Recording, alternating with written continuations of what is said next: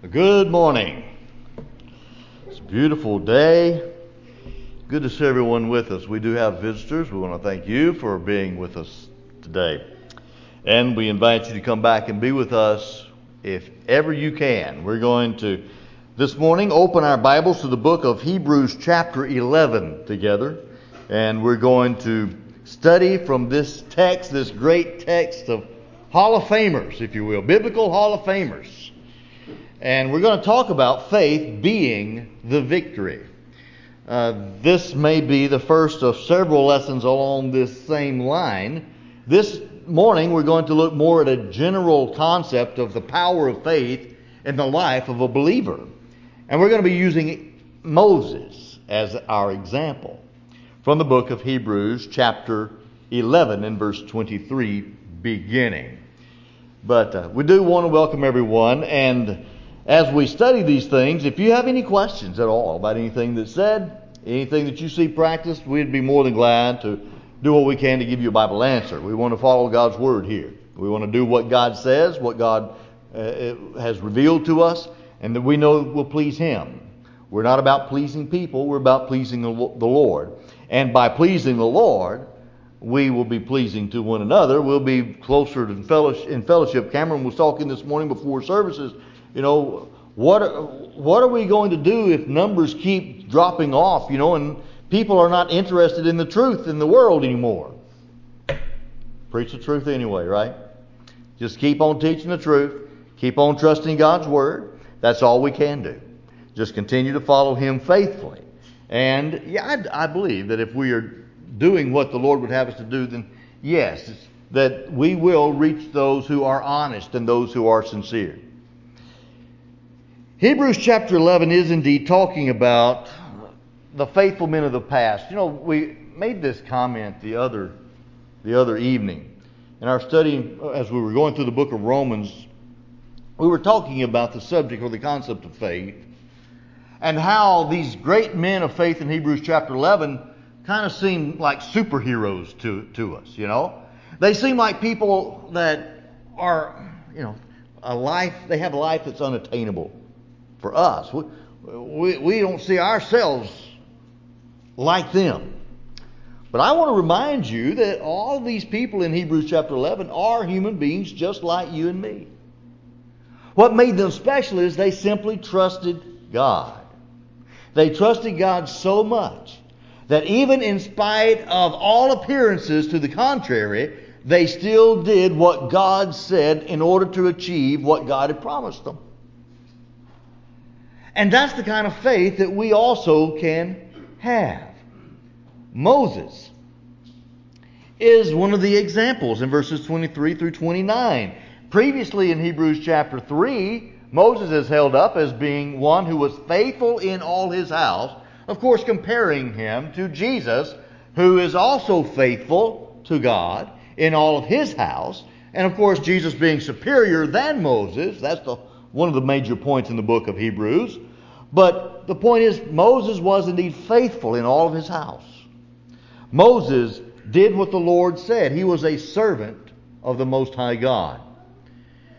This morning, I want to just simply point out some lessons from this text as being great illustrations of how we can be victorious in our own lives through faith. We can be victorious over the world. And that's exactly what 1 John chapter 5 talks about. What is it that gives us the victory over the world? Our faith. That's what is required if we're going to be victorious. And we know that we can be victorious because all of these people in Hebrews 11 were indeed victorious, including Moses. Beginning in verse 23, by faith Moses, when he was born, was hidden 3 months by his parents because they saw he was a beautiful child, and they were not afraid of the king's command. By faith Moses, when he became of age, refused to be called the son of Pharaoh's daughter, choosing rather to suffer affliction with the people of God than to enjoy the passing pleasures of sin, esteeming the reproach of Christ greater riches than the treasures in Egypt, for he looked to the reward. By faith he forsook Egypt, not fearing the wrath of the king, for he endured as seeing him who is invisible. By faith he kept the Passover and the sprinkling of blood, lest he who destroyed the firstborn should touch them. By faith they passed through the Red Sea as by dry land, whereas the Egyptians attempting to do so were drowned. Now, in this short reading, we're going to notice several lessons and several important points that I think can be beneficial to us. And let us think about these things together. First of all, the first verse 23, talks about by faith Moses, but it's really talking about the faith of his parents. The faith of Moses' parents, remember Pharaoh had issued a decree that all the babies born to the Hebrews were to be killed. Amram and Jochebed decided they're not going to fear the king in this regard, and they did what they needed to do to preserve the life of their newborn child, whom they named Moses. So she made this ark of bulrushes, and she put him in the Nile River. They thought of him. He was beautiful to them, and they thought of him as being special. Now, the idea of beautiful isn't just that, oh, he's such a cute little baby. They valued him. Just as we're told in Psalm 127 and verse 3 that children are a heritage of the Lord, a blessing. That's the way they saw Moses. A gift of God. And someone to be valued. You know, today, ladies and gentlemen, we live in a place, in a country, where life in general is not valued. And women are murdering their own children. We need to recognize the value of children, the value of life itself. Egypt, the world, did not value life. The people of God, the people who trust God, value life. They did not fear the royal command. You know, we are instructed in Scripture to submit to the government. Romans 13, verses 1 through 7. We're to submit to the governing authorities. But you know, whenever a governing authority tells us to do something that is sinful in the sight of God, what must we say? No, I must obey God rather than men. And that's exactly what this faithful couple did. And Jochebed remained involved in Moses' life even after, of course, remember Moses was found, in Exodus chapter 2, he was found by the daughter of Pharaoh. And so she took him and she was going to raise him. And of course, Miriam, Moses' sister, was watching over Moses, and she went to Pharaoh's daughter and offered help and assistance, and in fact involved Moses' mother, and Moses' mother was then hired by the daughter of Pharaoh to take care of Moses. And so she was able to raise him up. She was still invested and interested in the growth of the child. But listen, it's not just his material growth. Jochebed wasn't so concerned about his learning and education from an Egyptian perspective, or even from a Hebrew perspective as far as secular knowledge is concerned. How do you think Moses came to know and understand that he was a Hebrew, and that when he saw that Egyptian beating that Hebrew, that he then defended his own brothers? It says he went to visit, when he was of age, he went to visit his brethren. He had been taught some things about his people and where he had come from. And no question about God himself, because he made a choice, a conscious choice, to turn his back on Pharaoh and all that was provided in his house to serve the living God. Where do you think he got that faith from?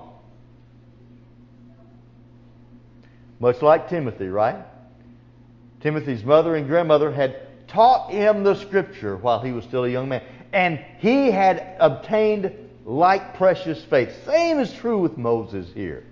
I think that's clearly inferred in the text. We need parents today who place trust in God's provisions and promises and in God's Word. Too many parents let the world raise their children.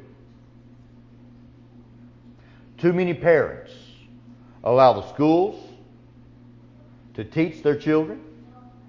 They allow the neighbors to watch over their children.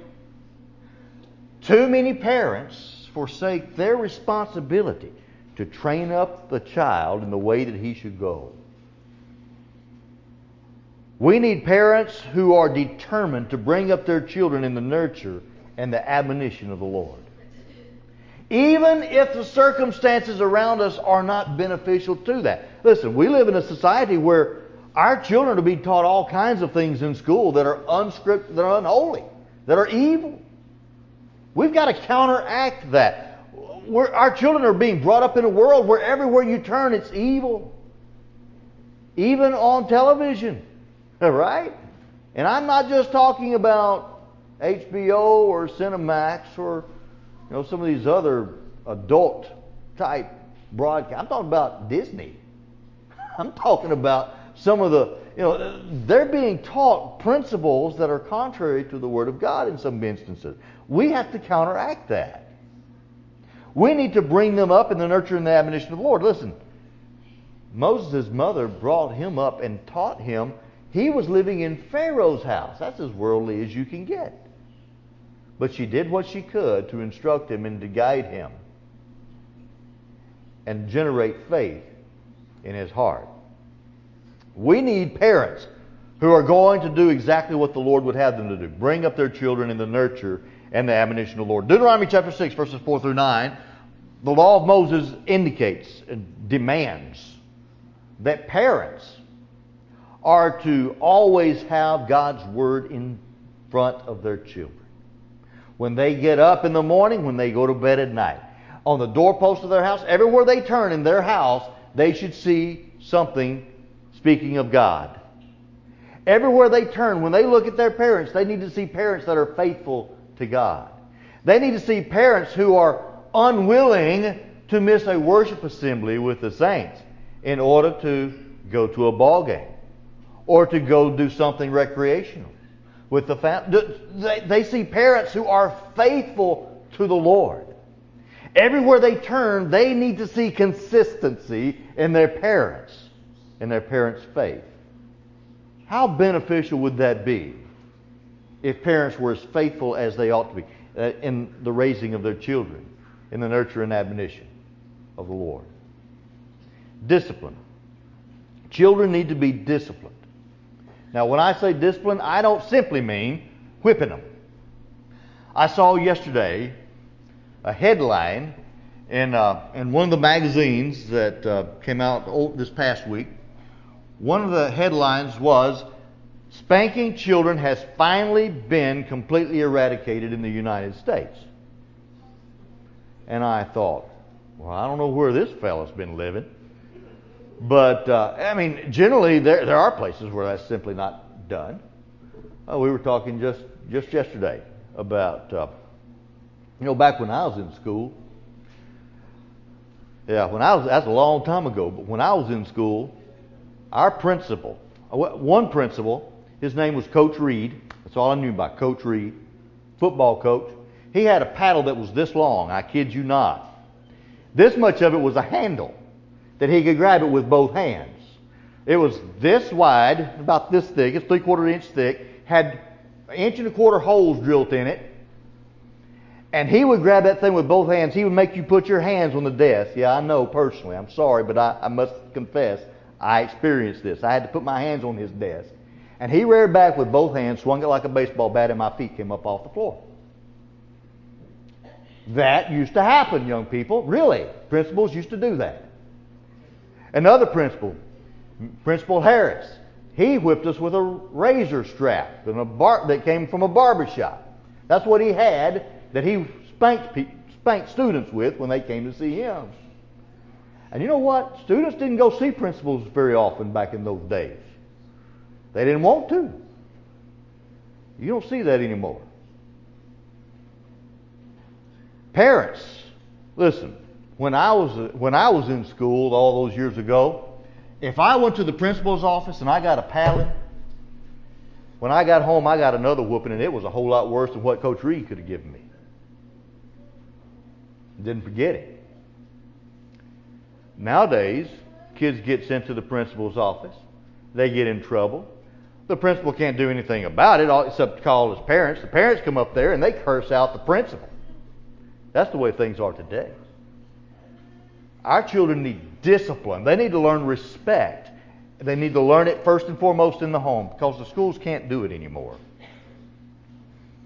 Discipline. But that, of course, is accompanied by teaching and instilling in them certain principles. The principles of God. And they need to be raised. And yes, spanking is talked about in the Scripture quite frequently. Proverbs 13:24, 19:18, 22:6, and 23:13. Yes. If you beat a child with a rod, he will not die. And you just may save his soul from death. Yes, the Bible talks about that. Children need to realize that doing wrong brings about pain. They need to learn that.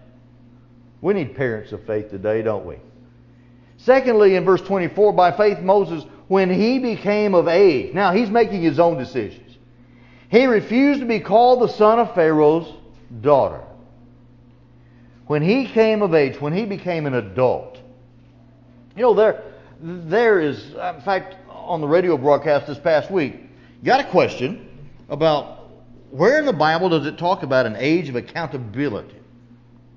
Because you may hear someone talk about that. Well, when they become accountable before the Lord, when they reach that age of accountability, I don't know when that age is for every child. I do know that there comes a point in time in which a person becomes accountable for his own actions. He has reached the ability to discern, not just discerning, knowing right from wrong per se, but I mean understanding and feeling guilt and having the guilt of that wrong. Understanding that it is sinful, that it is indeed wrong. And that you need something done about it because the guilt is weighing on you. When he came of age, here's a passage that emphasizes or talks about this concept. When he became became old enough to choose for himself. Young people do not have the ability to make life-altering choices on their own. Not while they're children. We see that with the laws of the land, don't we? We have laws restricting children under the age of 18 from buying tobacco products. Why? Because our government understands that under that age, kids, I don't care how much they think they know, I don't care how smart they think they are, they're still dumb. They don't know what they think they know. So we need to realize, yes, parents are responsible for children until they become able to choose for themselves. And Moses became of age. And he chose this for himself. When he became of age, he refused to be called the son of Pharaoh's daughter. Exodus 2 and verse 11. Moses made a mature choice. He went out to visit his brethren. And as he went out, he made a choice to align himself with the Hebrews rather than with the Egyptians. He saw that Egyptian beating his brother. That's the way he saw him. And he killed the Egyptian. When that became known, he fled. But he made a choice. With maturity comes greater responsibility. When he became of age, he refused to be called the son of Pharaoh's daughter. And in doing so, he chose to suffer affliction with the people of God rather than to enjoy the passing pleasures of sin. You see, he could have stayed in that house as Pharaoh's daughter's son. And perhaps even had the throne someday. And all the riches, all the prosperity that came with that. All the power and prestige could have been his. He made a choice. He chose, rather, to suffer affliction with the people of God.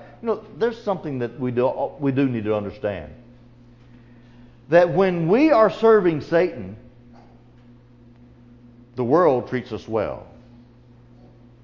Satan treats us well. Satan gives us stuff. He makes following him feel comfortable. He helps us to think that while we're following him, we're in a good place. But in reality, it is a place of destruction. In reality, it is a place where we will eventually be destroyed and be held accountable for serving the world and serving Satan. And then we will find ourselves with Satan for all eternity. Moses chose to forsake the world, and he chose suffering with the people of God. Following God has always been hard. It has always been difficult. You go through the examples in Hebrews chapter 11. Even starting with Abel. Serving God cost him his life. Noah. Think of that. Noah was the only righteous man on the whole planet. That was not easy. It's never been easy serving God. Moses made a choice. To serve God and be ridiculed by his friends. Or to be with his friends and ridicule the people of God. That's really the choice he made. And that's a choice he made that because of his faith. He would suffer with the people of God. What would many think of his choice? They would think he's rather dumb. Don't you think? Wouldn't the world, just looking at Moses, well, that was a foolish choice, Moses. You threw away all that wealth for what? To wander in the... Well, first of all, you had to go to Midian, and while you were over there, you served as a shepherd.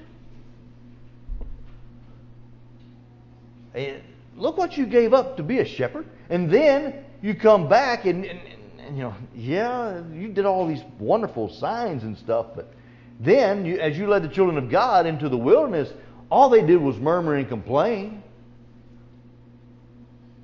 That wasn't easy. That was a hardship on Moses right there. Serving God was not easy. The worldly people would think he was nuts. Choosing to follow the Lord takes faith. Right? It takes faith. It takes trust in God. It takes conviction that God is God. It takes trust that God will do what He says. And it takes submission because you believe that God is God and He'll do what He says. So choosing to follow the Lord takes faith. Enter in by the straight gate. That's a choice that we have to make. Now that straight gate is difficult. That's what that idea is. It's hard. Or you can choose the wide gate that everybody goes through. It's easy. But if we want to have life in Christ, we have to choose that narrow gate and follow that straight way. And life will be the end of the road. Even knowing that persecution is going to come, Acts 14 and verse 22. 2 Timothy 3, 10 through 12. All who live godly in Christ Jesus will suffer persecution. We make that same choice. The pleasures of sin are short-lived. My friend, whatever you can have in this world, whether it be popularity, whether it be enjoyment of some sinful activity, whatever it may be, listen, it is short. It is very short. Even if you live to be 110 years old and you lived it up in the world, when you got to that 110 and you died, it's all gone. And so is your soul. Eternally separated from God. Moses made a wise choice. Wouldn't you say? He made a wise choice. He chose the suffering with the people of God than the pleasures, the passing pleasures of sin. You want to know who's really wise? No, long-term investments. And of course, there is no greater long-term investment than spiritual long-term investments. He esteemed the reproach of Christ as greater riches than the treasures in Egypt. So he made a comparison. All right? So this is what I get by serving God. This is what I get by not serving God. By staying where I am. By staying in the world with all the material wealth that I could imagine. Okay? I'm going to make a comparison here. Which one's better? Moses esteemed the reproach of Christ as greater. The reproach of Christ. What does that mean? Apparently, Moses had an understanding and a comprehension and had been taught by his mother about the promises given to his father Abraham. Through thy seed all nations of the earth shall be blessed. Genesis chapter 12 and verse 3. Apparently, Moses had an understanding that there was a Messiah that was to come. And what Moses was willing to do is that he was willing to give himself and to suffer with the people of God in order that God's provision of a Christ be brought about to become a reality. He was being used and allowed himself to be used in that regard, even though it cost him hardship.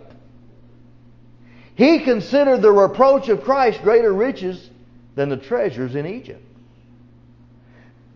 because he looked at the reward. There was a reward to come. And so much like Moses, he was faithful in all of his house. He obeyed and did what God commanded. So he helped deliver the children of Israel out according to God's purpose. And the children of Israel were chosen for a purpose in mind by God. And that was to eventually bring the Messiah into the world. Moses did his part. And he suffered for it. He was faithful, like Jesus was faithful.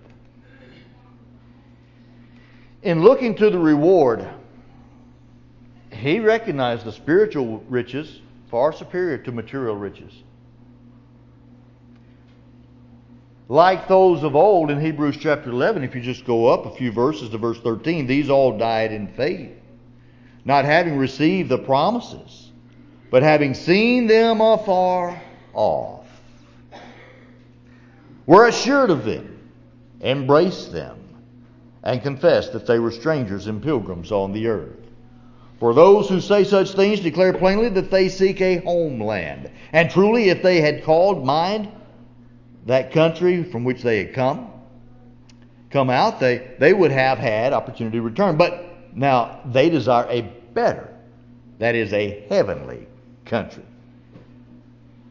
Therefore God is not ashamed to be called their God, for he has prepared a city for them. That's the kind of faith that Moses had.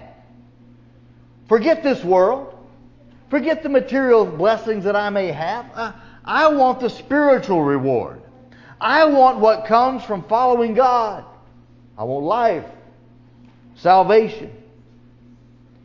Matthew 6 verses 19 through 24. You've got a choice to make, and Jesus makes the same exact point. You've got a choice. Lay up for yourself treasures in heaven, where moth and rust does not destroy, and thieves cannot break in and steal. Lay up for yourself treasures in heaven. So, spiritual riches are seen only through the eyes of faith. Listen, we can't touch them, taste them, feel them. We can't see them with our physical eyes. We can't hear them with our ears. The five senses of our fleshly body cannot pick up and grasp these spiritual promises. They have to be seen through the eyes of faith. They have to be observed through the hearing of God's promises. They have to be tasted through our experience in following God's will. The Hebrew writer uses those very expressions in talking about those who have experienced, who have tasted the good Word of God. They've experienced the blessings of God. And as we see through the eyes of faith the spiritual things that God has for those who love Him. We hold on to those things, and whatever comes in this world, we're willing to let it go so that we may obtain glory. In Hebrews 11 and verse 1, faith is the substance of things hoped for, the evidence of things not seen. Faith is that which underlies, supports, and upholds our hope. That's what faith is. We hope because we believe God. You see, we believe God, and therefore we hope. We understand that whatever He says is true, and we hold on to that. Faith, no one can please God without it. Verse 6 of Hebrews 11. It's impossible to please Him without faith. For whosoever cometh to God must believe that He is, and is a rewarder of those who diligently seek Him. That's accomplished because of our faith in God. We trust Him enough to do what He says. We walk by what He says, not by sight. 2 Corinthians 5 and verse 7. We walk by faith, not by sight. Walking by faith means we walk by what God says, not by what He hasn't said. Faith comes by hearing, and hearing by the Word of God. Do we look through the eyes of faith and see the things that God has promised us and see them as real? Therefore, let us go forth to Him outside the camp, bearing His reproach. Verse 13, that we may also obtain these promises. Hebrews 13:13. Now, spiritual riches can be seen. And we can see them and we can know them. And they can be something as real, in fact, more real to us than the material things. And really, that's the correct way to see them. Spiritual things are actually what is real, what is true.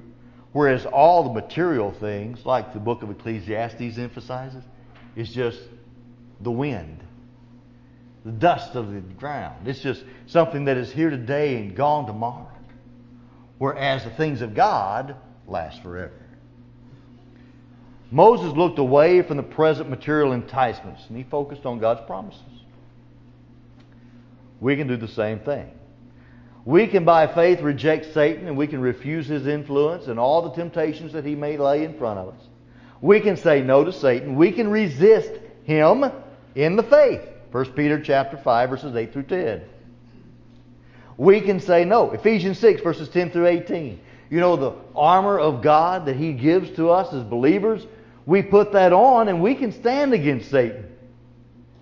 We can stand against him in the power of His might, not ours, but in His might. And we can resist every fiery dart that he throws at us with the shield of faith. Do you believe that? Do you believe that we can quench every fiery dart that he throws at us through faith? By faith we can resist and we can overcome. And Hebrews chapter 12 and verses 1 through 3 emphasizes, we have this great cloud of witnesses, right, in Hebrews chapter 11. These men who testify, and women, who testify to the fact, you can do it too. You can be faithful like we were faithful. And then in verse 2, looking unto Jesus, the author and finisher of our faith, who for the joy that was set before Him, endured the cross, despising the shame, and is set down at the right hand of the throne of God. We can do the same through our focus on Christ and what He's promised to us. Moses forsook Egypt in verse 27 of Hebrews chapter 11. By faith he forsook Egypt, not fearing the wrath of the king, for he endured and as seeing Him who is invisible. Moses turned his back on Egypt and all that it offered. Again, he made a conscious choice. He chose to obey God. And there are some commentators and there are several different views, well, two in particular. This has reference to him leaving the first time and escaping to Midian. Some believe that it is after he comes back and after the 10 plagues and he leads Israel out of Egypt because it's there that he does not fear the king. But that word fear the king, he did not fear the wrath of the king. The idea, I think, is that he chose to obey God and he feared God rather than Pharaoh. That's the concept. Moses chose to obey God and demonstrated his complete lack of respect for Pharaoh's authority over God. He trusted God instead. And that's exactly, what we're told to do. We're told to fear God, who can destroy both body and soul in hell, instead of men who they may take your life. But the idea is that of respect. And so Moses turned his back on Egypt and all that it offered him, and he left. And he respected God and His will in his life. Come out from among them. The point is, we can do the same thing. We can say no to the world. We can resist the world. We can forsake the world, not fearing what men may do to us, not fearing what Satan may do to us. We can come out from among them and be separate. 2 Corinthians 6, 14 through 7, verse 1. Listen, we cannot be a godly influence in this world if we are like the world. So many churches today are trying as hard as they can to be like the world so that they can draw people of the world. But you cannot draw people of the world with worldliness and expect them to become godly. It doesn't work that way. The only way that we can be a true light for God in this world is to truly be a light and be different from the world. We must fear God and not men. And through our faith, look to God regardless of our circumstances, regardless of our hardships and our sufferings. Trust Him. Moses kept the Passover. He persuaded the Hebrews to keep the Passover in verse 28. The Passover lamb was killed on the 14th day of the first month, the month of Nisan, and the blood was sprinkled on the doorpost. Remember that evening, and as the children of Israel did what God said, because that 10th plague was coming, and all the firstborn were going to be slain. But those who had the blood over the doorpost and on the lintel of that sacrificial lamb, the angel of death would pass over that house. That's why it was called the Passover. And the children of Israel were delivered from Egyptian bondage that night. But Moses kept the Passover because he trusted God. And this is something that they continue to do as God's people. The 10th plague was brought upon Egypt. All the males, firstborn males, died. Except for the house where the blood was applied. And we need faith enough to obey the Lord today in our worship and our service, and Jesus Christ, who is our Passover. His blood is applied to us when we by faith submit to Him as Lord, when we obey the gospel of Jesus Christ, when we are by faith baptized into Christ, we contact the blood. Romans chapter 6 and verse 3. Know ye not that so many of you as were baptized into Christ were baptized into His death? There's the blood. And we were redeemed by the precious blood of Christ. And we must continue to worship and follow the Lord. And Moses had enough faith in God to serve and to obey Him when He said, do something. We need to do the same. And then in verse 29, finally He guided the children of Israel through the Red Sea. As it says, by faith they passed through the Red Sea as by dry land, whereas the Egyptians attempting to do so were drowned. You see, they could not save themselves. God had to provide the way. He does the same thing today.